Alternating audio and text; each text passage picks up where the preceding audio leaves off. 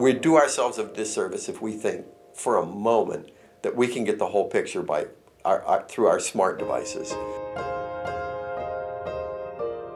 It's just not going to happen. I've seen too many occasions. That napkin I talked about hasn't been digitized yet. Will it at some point? Of course. How many other stories are out there on a napkin or on a letterhead or even on carved into a piece of wood that we don't know about?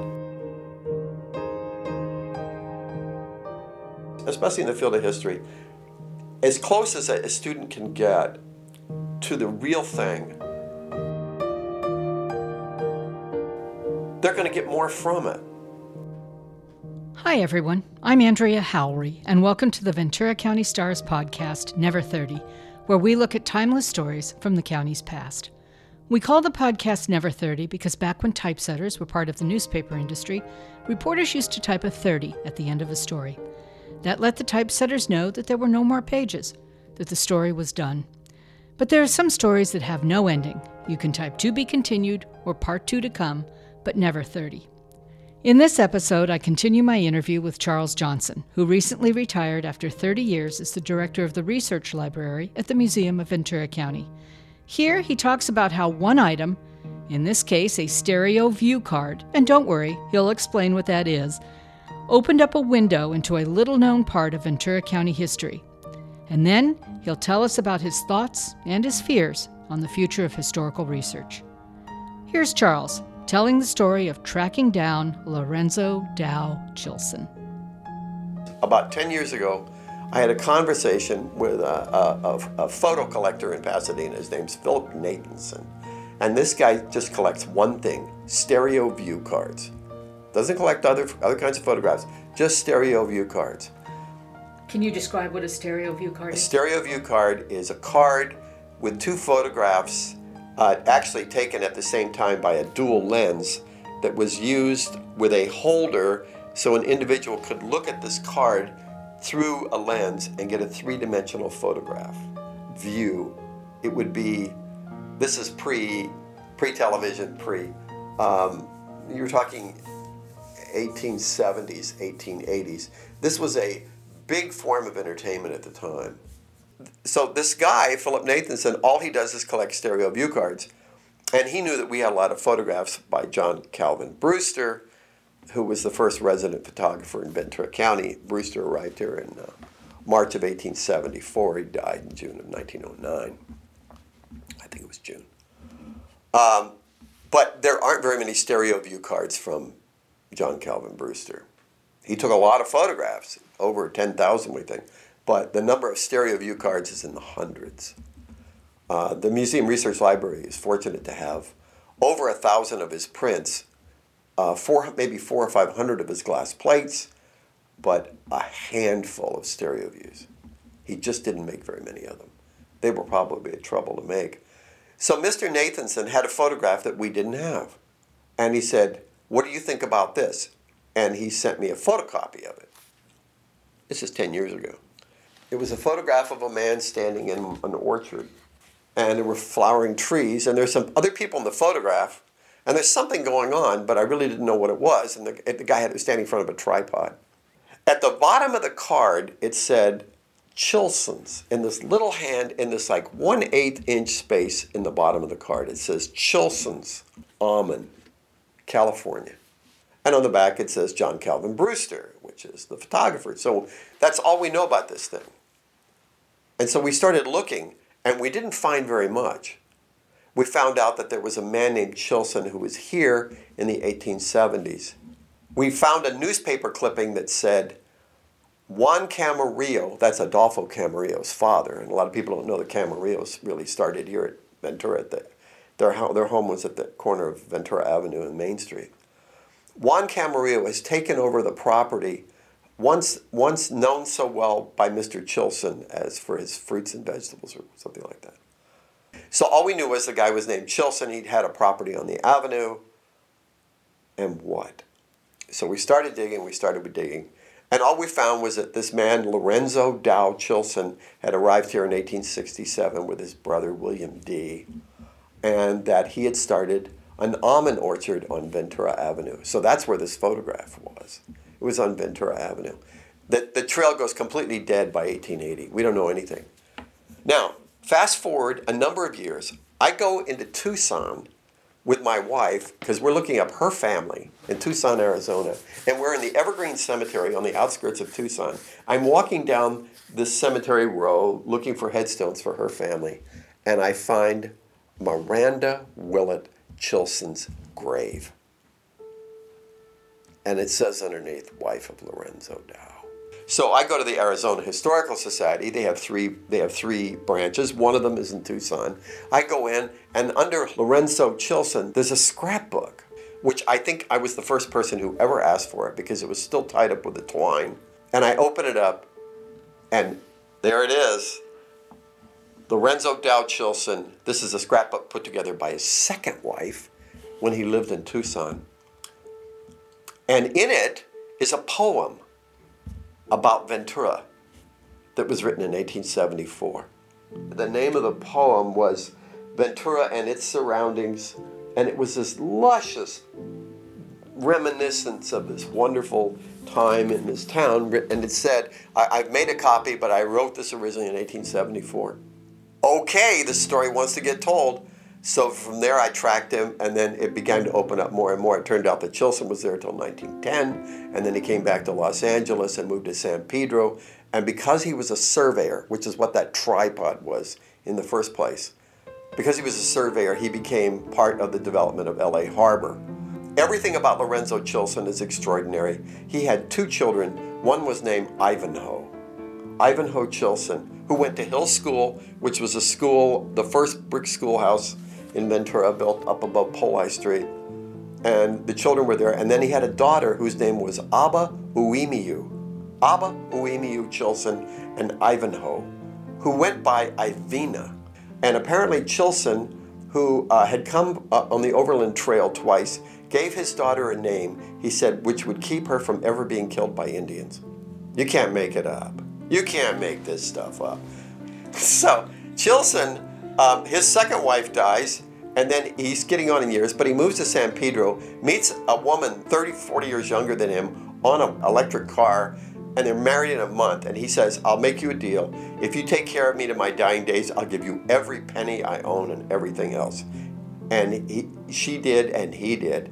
And the kids went nuts. They tried to have him declared insane, but no.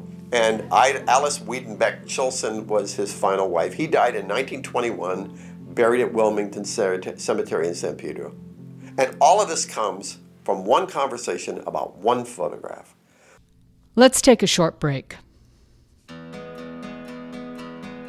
Hi, podcast listeners. I'm Michelle Rogers, Consumer Experience Director for the Ventura County Star. If you love listening to great stories like I do, the Ventura Storytellers Project has an all-new season of great live storytelling events planned for 2019. With 4 shows scheduled in the 2019 calendar, new themes will include stories of love, adventure, family, and much more from people in the community, just like you, and at locations across Ventura County. Tickets and information about these live events are available now at storytellers.com/Ventura. Each of our previous shows have sold out, so get your tickets in advance. You can also purchase supporter seating to ensure you have a spot at every one of our shows for the upcoming season. I hope you'll join us. Just visit storytellers.com/Ventura. Before the break, Charles told how one item turned into the story of Lorenzo Dow Chilson. Now, let's listen as he talks about the future of historical research, how digital technology is changing everything, for better and for worse, and why historical research is a true never 30. It will never go away. We do ourselves a disservice when we say the JPEG of the original photograph is the same as the photograph. It's not. I'll tell you, when you're in the room with it, there's something about it. There is something about it. There's just something about it. I had a researcher who came in the research library about 5 years ago and wanted to know if I had an 1855, one of the earliest maps that was in the collection, USGS map of the river mouth of Ventura. And I said, she says, do you have the scan? She was an archaeologist. Do you have the scan? And I said, no.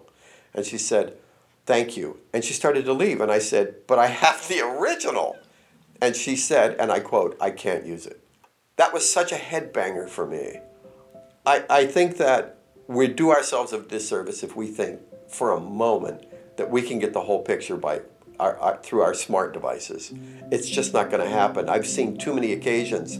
That napkin I talked about hasn't been digitized yet. Will it at some point? Of course. But how much else out there and how many other stories are out there on a napkin or on a letterhead or even on a carved into a piece of wood that we don't know about, especially in the field of history, as close as a student can get to the real thing, they're going to get more from it. He's also concerned about the different media people are using to document material. Floppy disks, anyone? Can you imagine trying to communicate in 40 years what's going on right now? Talk about fragmented. I think one of the great challenges is going to be, in a way, we know so much more about each other right now. Who's going to be collecting all of this? And in what form? And will that form be available to future generations? Gold CDs were the premier storage format, and we thought at the time that it was going to be at least 30 years. Well, it turned out it was about 11. Is that your big fear as a historian, that we're going to end up with formats that we're just going to lose big chunks of time because people can't interpret it? Yes, I mean, it's always a concern. I mean, keeping maps, keeping paper, linen, wood, glass plates, God knows. Those are all fragile, but they're not nearly as fragile as a digital record. One thing I do want to ask you is you're talking about the incoming onslaught of communication. What about the outgoing? Have you found that with technology, you can find more people because you can put something on Facebook and say, I'm researching this, and does anybody know anything about it, and can you contact me? And B, getting what you have learned out to the public, getting some of this history out so that people can be educated about it. Is that the flip side to being overwhelmed by material that you don't know where it's coming from, right, to being in control of getting it out there to the people? Absolutely. So how does someone go about starting a historical research project? Let's say someone wants to research small rural airports in Ventura County. Where do you start? This is what I think may have been my greatest value, is when I would come in with a researcher, they'd say, I'm interested in airports. And then the question is, okay, you're interested in airports, where and when, and you try to focus in on what it is. But then you say, where would there be evidence? Because, again, you're trying to evoke history, right? What's there now may not be what's there in the past. How do you evoke that? And you say, okay, who's keeping records? Is there an aeronautical collection or agency that somebody needs to report to? Where do airplane licenses go? Who owned the property? What are the photographs? Who lived there? What kind of reminiscences? What maps?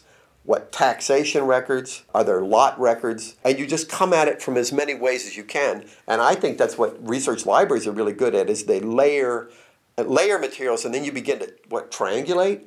You begin to get more of a dimensional aspect of what it is you're looking at. And more than anything, Charles believes the key is to walk away from that computer screen. I think one of the great challenges with the internet, don't get me wrong, because I use it every day of my life, is that how we discern what is of value and what isn't. And I think it helps to have your feet in a 3D world. Then you can make decisions about what it is you're interpreting. So I think that while digital is everywhere and it's in front, let us remember that there are still things that are on paper and on microfilm and on linen, maybe even on glass, that will lead us in other directions. So we need to be mindful of all those formats. I think that's the only way you can go forward with history and make any sense of it, honestly.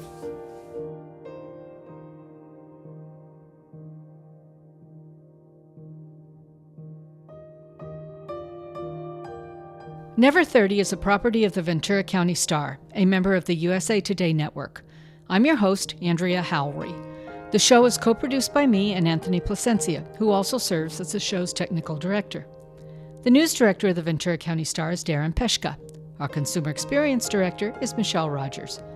If you enjoyed this episode, please visit Never 30 in the iTunes Store and leave a review. And don't forget to invite friends to listen. I would also like to invite our Ventura County listeners to support this podcast by signing up for a print or digital subscription to the Ventura County Star. Just visit subscribe.vcstar.com to see all our special offers.